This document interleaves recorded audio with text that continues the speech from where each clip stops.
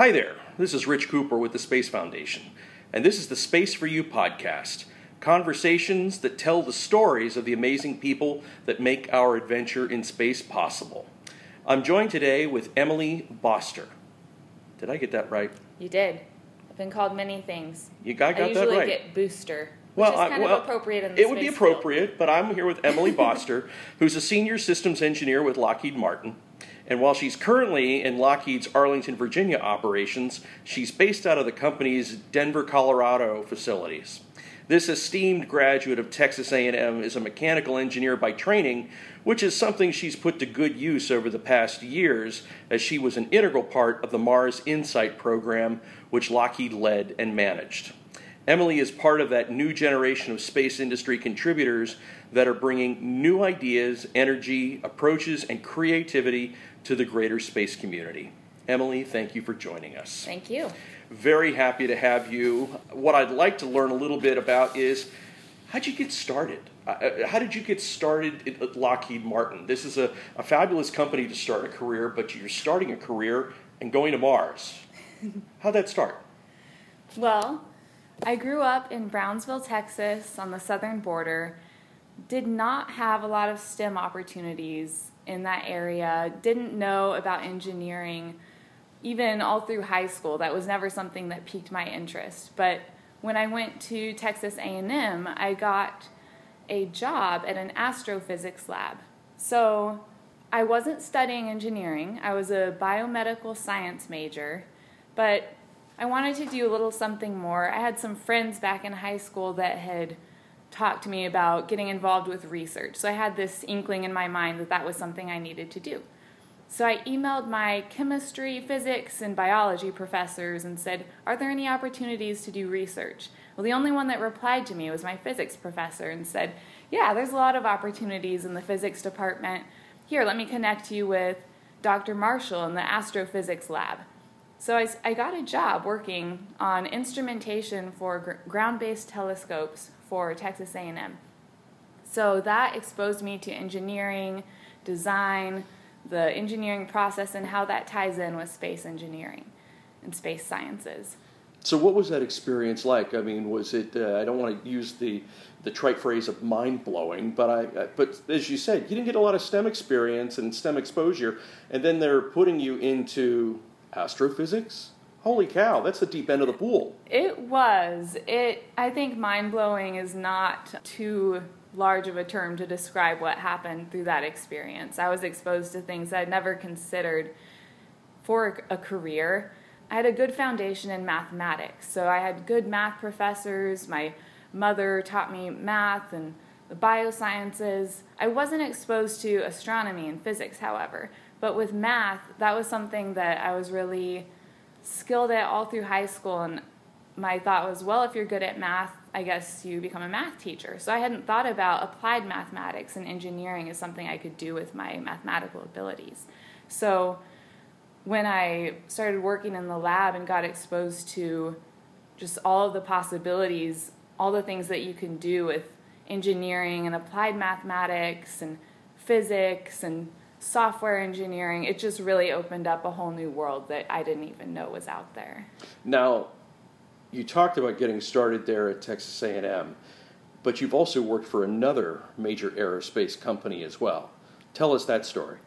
I have. So the astronomy lab was my first taste of working in the field. My second taste was actually working at SpaceX. I was an intern for them right after my sophomore year of college. So that was a pretty incredible experience because it opened my eyes to the wide world of industry and the private sector. You know, I started biomedical science. I quickly switched my major to aerospace engineering after seeing, everything that was possible there. But when I did that, I had a lot of people ask me, well, didn't you know that NASA's shutting down? This was around the time that the space shuttle program was ending. They said, well, what are you going to do with aerospace engineering? Well, when I went to SpaceX and saw everything that was going on in the private sector, it really inspired me and made me know that I made the right choice. I wanted to do something in space. I wanted to work on rockets and spacecraft, and it was an amazing experience. So you started the physics lab, Texas A&M. You go to SpaceX. You come to Lockheed Martin, and you're a Mars explorer. If you could go back and talk to that young girl in Brownsville, Texas, that you were, not that long ago, what would you say to her today, based on what you're experiencing right now? Was this ever sort of a dream? It sounded like you were looking to be a teacher or a doctor, but this is pretty tremendous. I think I would tell her and any other young person, young child that's, not sure what to do with their life, but kind of dreaming about what's out there, take chances, take risks. When opportunities present themselves, go for them. And don't be afraid to ask for help along the way. If I hadn't sent those 3 emails my freshman year, I may not be sitting where I am today. If I hadn't had some friends in high school that were, nerds that were doing research, I might not be where I am today because, hearing about their experiences. So I think just connecting, building that network, and then taking chances and opportunities. And it's not easy. It is a lot of work to get into a field like engineering or math. Any STEM field is extremely challenging, but the hard work is worth it. So just knowing that it will pay off. So how did you get to become a Mars explorer? You joined Lockheed, and there are a couple different places around. Is this sort of like a sports draft, and you come in and they see that you've got these skills, the Mars team needs you, or were you able to literally reach out to the Mars team and say, hey, I'm reporting for duty? How did you become a Mars explorer? So I actually got hired in as an intern to work specifically on the Mars InSight lander. Prior to that, I didn't even know that Lockheed or private industry worked on these planetary missions. And frankly, I hadn't even heard a lot about the planetary science missions to begin with. I was given the internship opportunity, said, well, that sounds cool, work on a Mars mission. Came out to Lockheed in Denver, and again, mind blown by all the stuff that was going on, learning about the 40-plus year history that Lockheed has working on missions for NASA, building the Viking landers, the first landers to go to Mars, learning about Juno and OSIRIS-REx and MAVEN and all the other missions that were going on.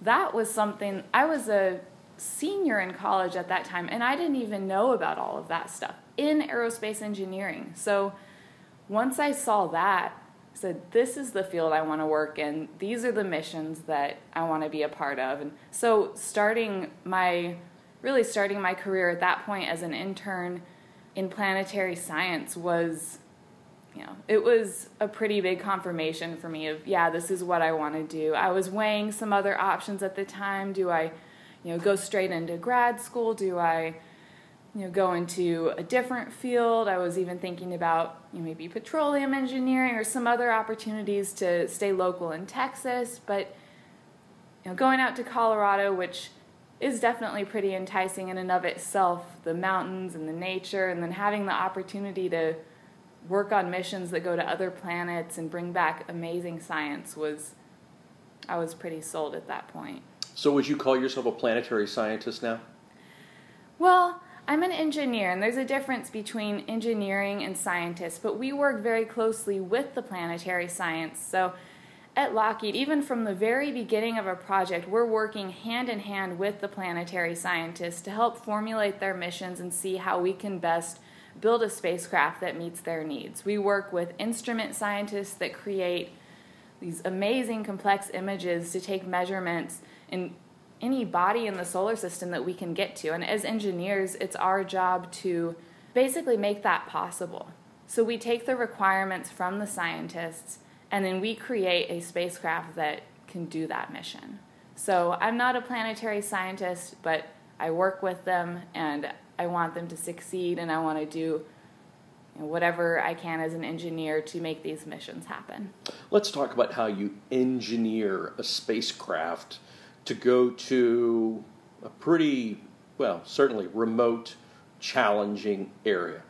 While Mars is certainly one of the closer objects to us, it has not been the most favorable climate of which to have landed spacecraft on. The United States has lost spacecraft there. Other countries have as well. What makes Mars so tough to get to? Well, any time that we send something into space, it is a challenge. Mars is millions of miles away. There's a time delay for communication, so it's not like you can What's that time delay?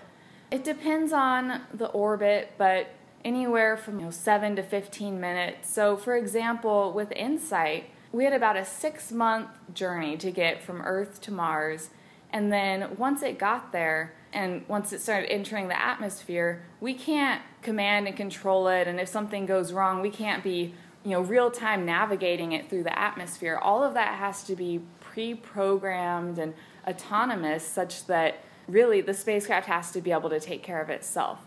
Those are just some of the challenges. There's radiation in deep space, so you have to design components to withstand incredible radiation and environments, thermal environments.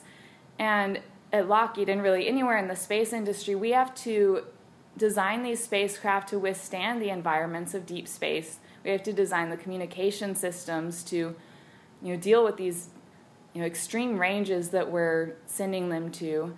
Structural loads when you're launching on a rocket, those are extreme loads that you have to withstand, multiple gravity, multiple G's, and there's just so many factors that go into designing a spacecraft.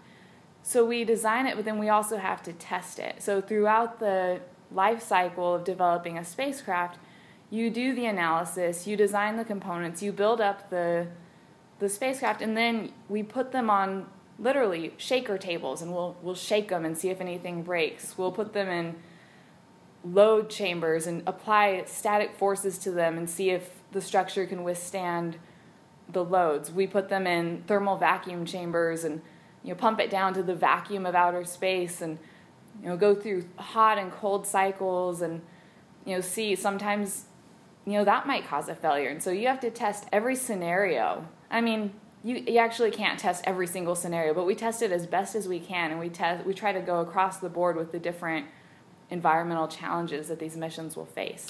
This sounds like it takes a lot of patience. Is that true?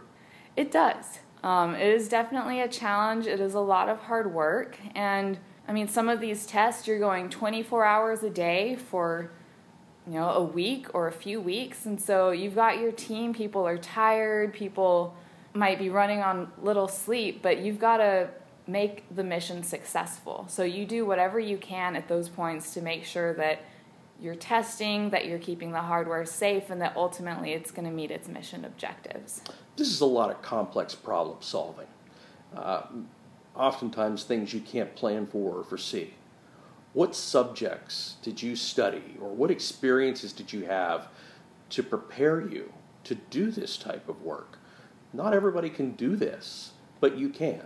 What got you there? So I mentioned having that background in mathematics, and I think that was really key early on as a student to have that foundation of understanding numbers and problem solving. But then some of the other things, so I studied aerospace engineering at Texas A&M, and in class you don't learn everything that you're going to need to know to be able to build a spacecraft. You learn fundamentals of engineering, and those are important, and they apply across the board for engineering practices. It lays the foundation for learning how to think, learning how to solve challenging problems, learning how to, even on a interpersonal level, learning how to work with other students to solve projects, learning how to approach a professor and ask for help when something's so hard that you don't understand it. So I think that going through an engineering curriculum, it lays the groundwork for being able to be successful in this field. And some of the other experiences that I had in undergrad, such as getting involved with research and getting to do some hands-on work in that astrophysics lab, really helped me tie the numbers and the analytical side with the practical side. You can design something that you can't build. And that's something that, I've heard actually when I worked at SpaceX, that's one thing that I learned. Some of the technicians told me, we have some of these young engineers coming out of school, they design these complicated parts, and it's so hard for us to build them. So I learned that, communicating with the people that are building the spacecraft, communicating with the technicians, and having those, interpersonal skills, that's not something that you always think about with engineering. There's no engineering class in that, is there? I did take a technical speech class, so did learn some communication skills. That's great.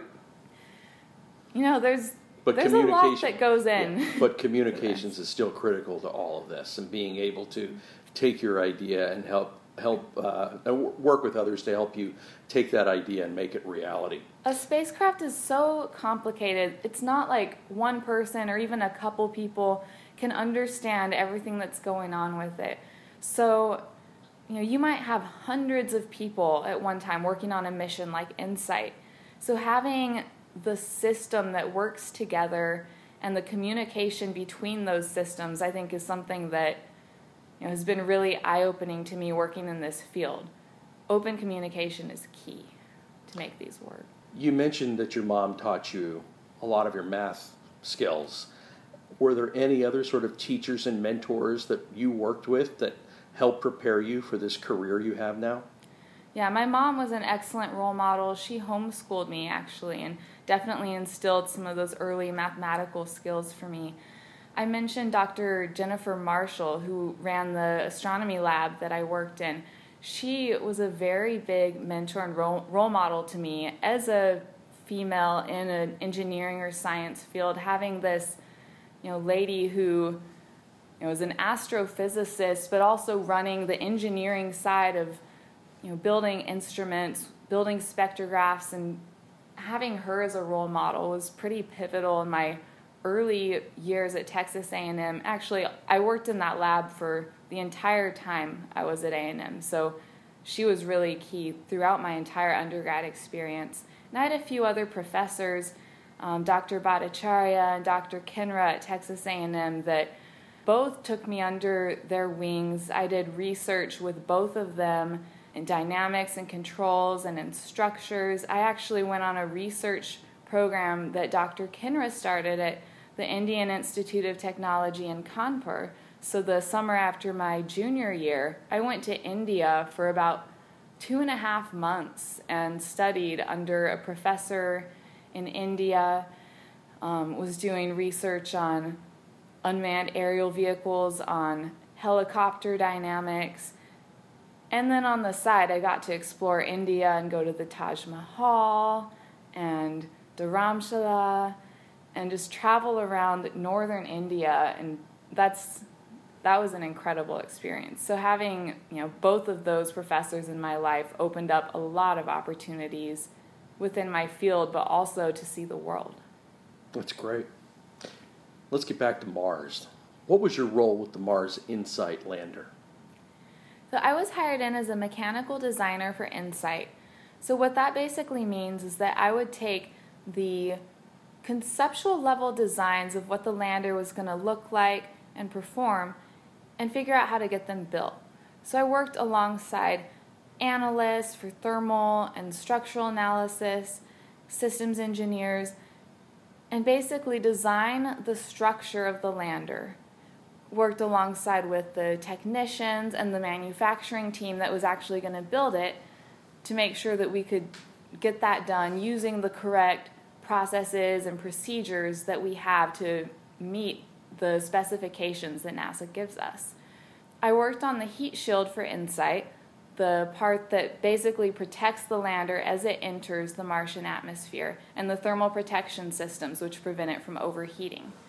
I also worked on the robotic arm and the cameras. So both of those were actually designed and built at JPL, which is the project center for the InSight program. So I got to work alongside our NASA counterparts at JPL to make sure that the robotic arm and the cameras would interface correctly to the lander, which we were building at Lockheed, and develop test plans and procedures for the arm and the cameras so that whenever they delivered them to the lander, We could integrate everything would bolt on properly and fit, everything would be analyzed correctly, we'd make sure that thermally everything would work, and then we'd actually hook everything up electrically and test it.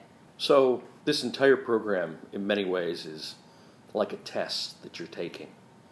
And you do all the homework, you do all the work, you turn your project in, and your project launches from Earth, and 6 months later you're going to find out whether you pass or fail with that landing on Mars. What were those 6 months of waiting like? And where were you, and what did it feel like when Mars InSight finally landed? So I was actually at the launch for InSight, and it launched out of Vandenberg, California. It was a hazy night, lots of fog, launched at about 3 in the morning, standing out there, and man, you could hear it, you could feel it, but you couldn't see much at all. But 6 Nothing months. like being at 3 o'clock in the morning, standing out there and not seeing what you went there to see. Yeah, the fog was a little disappointing, but definitely it was a powerful experience to be able to hear it and to know that InSight was on its way to Mars. So 6 months of waiting went by pretty fast, honestly. At that point, being a mechanical engineer, I'd gone on to work on Mars 2020 and other projects. So, busy and distracted, but also, okay, when are we going to get there? Waiting for the November landing, and very excited about it. I came to Washington, D.C., to the United States Senate to give a talk right before the landing. I'm standing in the Senate building. I share a little bit about Lockheed's role on the lander, on the InSight mission, how we built it for NASA, tested it, and are actually flying it and operating it on its way to Mars.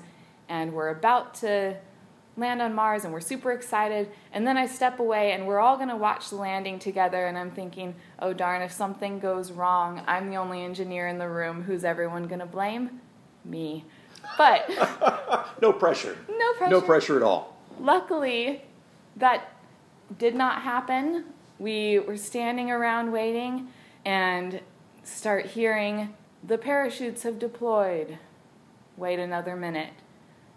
The heat shield has jettisoned. Knowing that that was my heat shield that worked on Mars and that was just released from InSight, flying to the Martian floor, that was a pretty powerful experience. It was powerful, it was emotional, and just knowing that my hardware was flying through the atmosphere of Mars just minutes earlier. Of course, we're hearing all of this with that time delay I mentioned, so there was about a 7 or 8 minute delay. So we're hearing, okay, the heat shield deployed, but at that point, InSight's already on the ground, either in pieces or, as it should be, in one piece. So, we're hearing all this, and if we heard something wrong, there's not much you can do about it. Luckily, we finally heard InSight has touched down on Mars, and it was a big celebration in the Senate. So it was very exciting to be able to share that with people of Congress and of Washington, D.C., and around the industry. You're not even 30 years old, and you've already got a successful Mars mission under your belt. How does that feel? I mean, when you think about what strikes me is you talk about the 3 professors you called. One of them called you back. Years later, you're here. You've helped put a heat shield on a spacecraft that has landed on Mars. You're not even 30 years old. I got to tell you, I'm thinking those 2 other professors probably kicking themselves because of the talent that escaped them, but I'm grateful the physics professor called you. How are you going to top this? What are you going to do next? What are you doing next now, since Mars InSight's on the ground? Well, I'd say it is hard to top having a spacecraft on Mars, although hopefully by the time I'm 30, I will have 3 Martian spacecraft under my belt. I did work no pressure. A little bit on Maven, actually, which is already there, so I can say I have 2. As an intern, I cleaned glue off of some thermal blankets for Maven. So although it was a small roll, it was still a roll. But there's no glue on those thermal blankets because of you. I cleaned them. All right. So I worked on MAVEN, InSight, and then I mentioned Mars 2020. So that is a mission I'm really excited about. That's NASA's next rover, very similar to Curiosity. That's launching next year, and at Lockheed Martin, we're building the Aeroshell.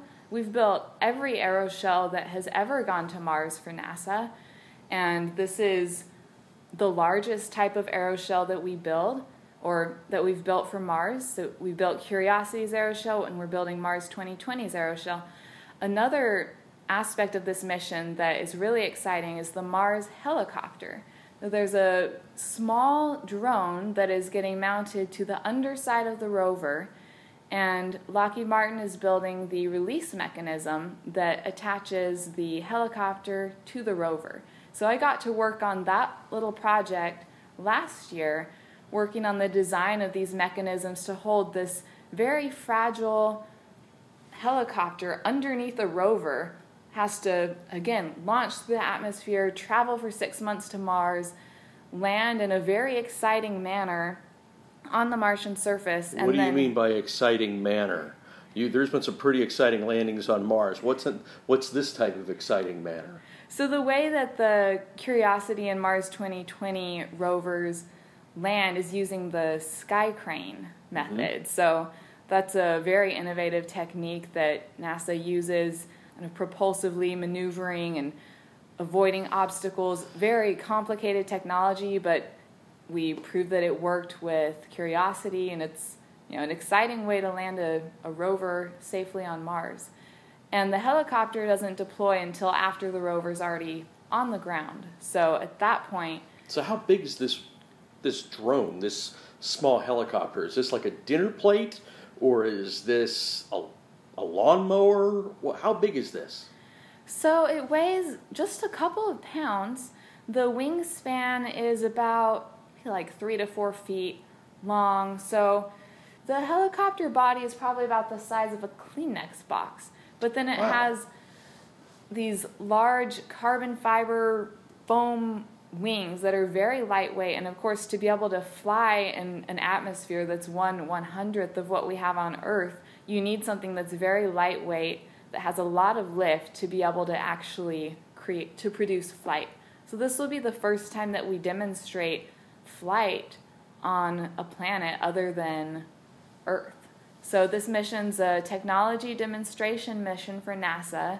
It's not critical to the science for Mars 2020, but if NASA can prove that we can fly on another planet, again, robotically, autonomously, we're not joysticking this because of the time delay back to Earth, but this could open up some really interesting possibilities for navigating around Mars, for being able to scope out areas for the rover to travel and find interesting scientific locations.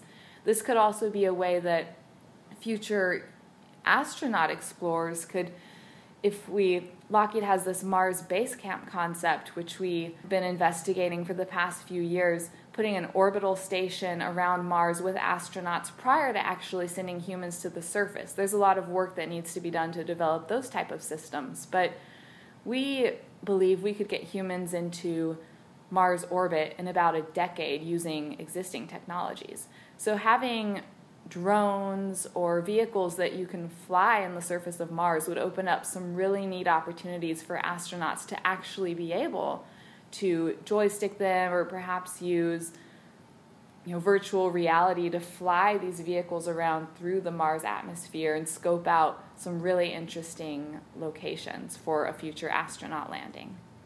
We're still early in the Mars InSight program, and it's been on Mars now a couple months. What are your biggest takeaways from the Mars InSight experience? So we're still early in the science, so I'm definitely excited to hear about what happens when we start sensing those first Mars quakes, basically. An earthquake on Mars is a Mars quake. So we're definitely excited for the science. For me, the most exciting thing was seeing those first images come back from Mars, seeing the Martian landscape, and knowing that the cameras that were taking those images were cameras that I worked on. Knowing that was pretty special, and just seeing the lander on the surface of Mars and knowing that, this is a mission that myself and my colleagues and my NASA counterparts all worked and put so many hours into, seeing the actual hardware on the surface of Mars was very special. You've been a part of the Mars Insight experience. You've had experience with MAVEN. These are two phenomenal capstones in anyone's career. What have you taken away from those experiences? What's been your biggest personal and professional takeaway from being a part of those programs?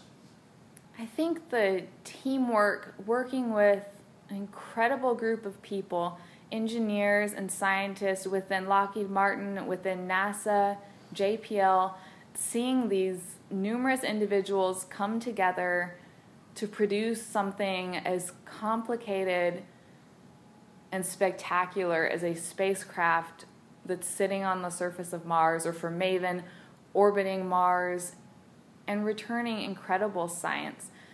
That, again, it doesn't just happen. It's not easy. It takes a huge dedicated team, and being able to be a part of that team, I think, is the biggest takeaway for me. I have to ask, you're young, you're smart, you're healthy, you're driven. Any desire to be a part of that crew that would go to Mars? I wasn't a child that grew up dreaming about being an astronaut, flying in the stars. However, when I was in college at Texas A&M, my professor, Dr. Bhattacharya, nominated me for the Astronaut Scholarship Award. Well, I ended up receiving the scholarship, and Captain Jim Lovell of Apollo 13 came to A&M and handed me a $10,000 check and stood in front of a crowd at A&M and spoke about his experiences on Apollo. And I was standing there on stage with him and, shaking his hand thinking, this could be me. Well, the moon doesn't seem so far away, and Mars doesn't seem that far away after being in the presence of people that have done the impossible. So I can't say that I am thinking seriously about applying to be an astronaut right now. I kind of like building the spacecraft that are going to get them there. I kind of like... But if you're an astronaut and they take you along, you can fix what's ever broken. How good is that? Good point. I think that all possibilities are open, and I think there's just so much out there.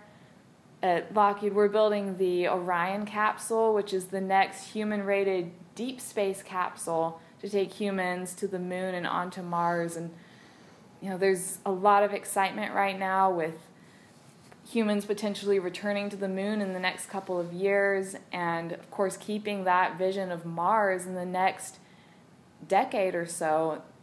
I want to see that happen. I want to see humans on the surface of Mars in my lifetime, but sooner in my lifetime. I want to see it happen in the next 10 to 20 years.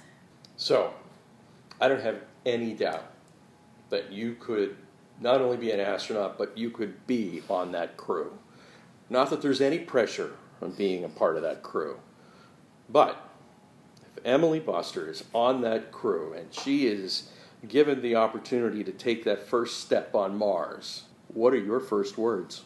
I think I would have to say something along the lines of, this is one small step for woman, one giant leap for womankind. Claim the planet rather than a moon, huh? Good for you. I think so. The future is female.